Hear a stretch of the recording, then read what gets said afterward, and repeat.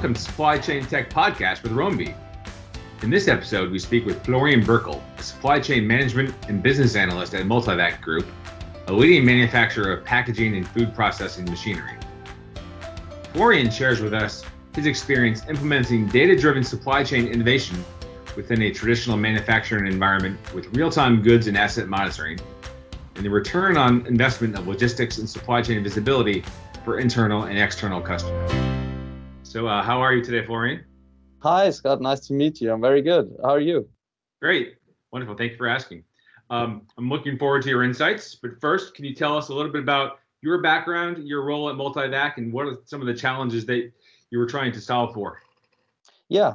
Well, as you mentioned before, Multivac is a producer for packaging machines, large industrial machines for food packaging, packaging of health and life science items, and also in industrial items and products. So yeah, I'm working here since 2015. Actually, I started as a working student, and since 2017, I'm working within the supply chain management department as a business analyst. Yeah, I'm in charge of everything data and business analysis within supply chain management, mainly logistics, so warehousing, transportation, yeah, and spare parts, logistics, everything, yeah, around that. And also, I'm in charge of some, industry logistics 4.0 implementations. And I think that's what we are going to talk about a little bit. Because we implemented Roambee tracking and tracing solution this year. And up until now, we're happy with it. Great. So as I understand it, Multivac is a global company, create these very large food processing machines that you then have to ship all over the world. Exactly, yeah. Is it multimodal? Is it mostly by sea, by air, by truck? Yeah, it's all of that. It's very multimodal. We ship our machines. They are packaged in around 4 to up to 8 or 10 packages, and then we ship them by truck, by sea freight or air freight, depending where our customer is. We have customers worldwide, as we do have subsidiaries worldwide, and we send our machines either to the customers directly or to our daughter companies, subsidiaries, where they then get, maybe something has to be assembled again, and then they go to the customer. We have a lot of intermediaries until our packages arrive at the customers, because we pack the machines here. Then they get trucked to a warehouse where they get handled, stored. Then they get trucked to maybe the port. Another part of handling, loaded onto the ship. Then we have the part of the actual sea freight, transport on sea. And at the destination port, we have handling again. And so we have a lot of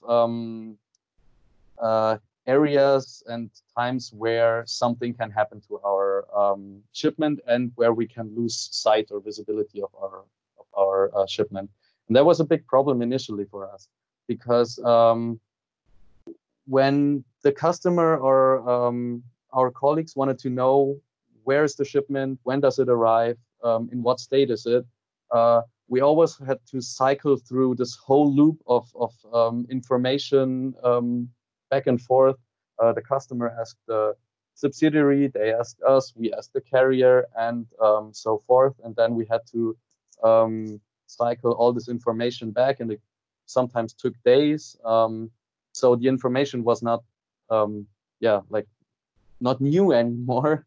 It was old information. And about 2 years ago, we started with experimenting with tracking and tracing solutions.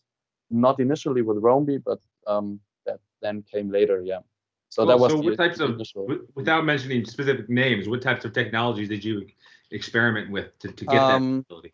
Yeah, we first experimented with big bulky GPS sensors, which you attach to containers. And you can then very low key see the position and actually it's just the position of the good. There were also solutions which were able to track some shock events, something like that.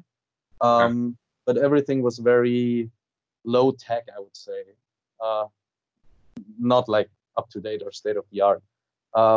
Then there were also small pieces of equipment which you just attach to the packaging, and they track everything that happens. They also track movement, shock, temperature, something like that. But you are not able to see that information live. You then, when the parcel arrives, you can then take this small thing and like read it, attach it to a computer and see the information. And that was not helpful either, because that was not what we wanted. We needed some live information and real-time status update. So real-time location, condition information at the package level. Exactly. Great. That was mentioned the package level. That was another big thing, because we, with the container tracking thing, there was too not specific enough, because we needed on a package level. Didn't help that we could track the container. Yeah. Sure, because presumably you're moving, like you said, 3 to 10 of these at a time, but at some point they get to a destination and they split up, and at that point, if they're just tracking the container, we don't always have that full container load where we actually have the container in possession, or we can just attach something to it. We sometimes have less than truckload or less than container load shipments, and so we need it on this package level. Can you tell me a little bit about your implementation experience with the real-time visibility solution? Sure. Last year, we did a testing phase over a couple of months, where we had some devices and then attached them to some specially picked projects, which we had shipments, and sent them to our daughter companies. We wanted to have this this route where we do have visibility or good visibility of our package, so we can track whether the solution is suitable for us or not. So we didn't do wild experiments. They will take good care of the packaging, if you know what I mean. Something which we have experience with. And that went very well. And also our subsidiaries, they were very interested very quickly in this technology because they immediately saw value in it, in the information. And that really was something that, sped the process up, because then we didn't have to do a lot of marketing within the company, because you always have to sell other people on your idea. But that happened, quite quickly actually. So mid last year we decided to go with the solution, and then this year we started really implementing it. So you mentioned that the value became clear pretty quickly throughout the organization and even the daughter companies. What are some of the specifics aspects of the solution that is driving the return on investment that excited people about it? Well, we did have some problems with damaged goods when they arrived. The damage often was not really obvious. So when we had this change from one carrier to another, as I mentioned before, from the warehouse to another carrier by truck, usually the second carrier has to check if everything's all right. So sometimes damage was not obvious, and it became quite obvious when we had shock tracking. So we could actually see when something happened to one of our packages and where it happened. So the whole discussion of who did what to our package became, somewhat very easy for us, because we could like see it and show it. We had a timestamp, we had a location, and we had G powers that we could show. And that level of information was something we never had before. So have you been able to use this information in the aggregate to start to benchmark the performance of transporters, or to evaluate the various lanes that you manage to see which ones are performing best and which ones you need to monitor for damage more often? Well, we now have information that supported some of our thoughts already, because of course the lanes which had the most handling processes involved are the lanes that are most prone to damages. Sure. So that became obvious then. Also, what we found out rather quickly was that we told our carriers that we are tracking the shipment. Okay. Because we wanted that visibility, and also sometimes the packages get checked and then they see it anyway, because there are batteries involved and stuff like that. So we told them, and telling them already, we felt that they were handling our packages more carefully. Right. It's like taking a placebo. Like the placebo effect. Yeah, exactly. Yeah. That's interesting. So what do you think is next for you in terms of progressing along the journey of what your goals are for supply chain logistics, and whether it's a building scaling up with real-time visibility, or what other aspects of technology are you excited to evaluate and implement? Well, what we are doing with the tracking and tracing solution, as that there is a roadmap actually. We want to make the whole process of setting up shipments and setting the whole thing up more automated. We have, of course, a warehouse management system and enterprise resource planning system, and we want to hook those technologies up together, and then it would be perfect if like the shipment in the portal would be generated automatically when we package the shipment in our packaging department, and everything's like totally automatic. That would be great. And we're working on that. Sure, there have to be some process adjustments, and we have to link the correct data and everything, but that's what we're doing next. Okay. Yeah.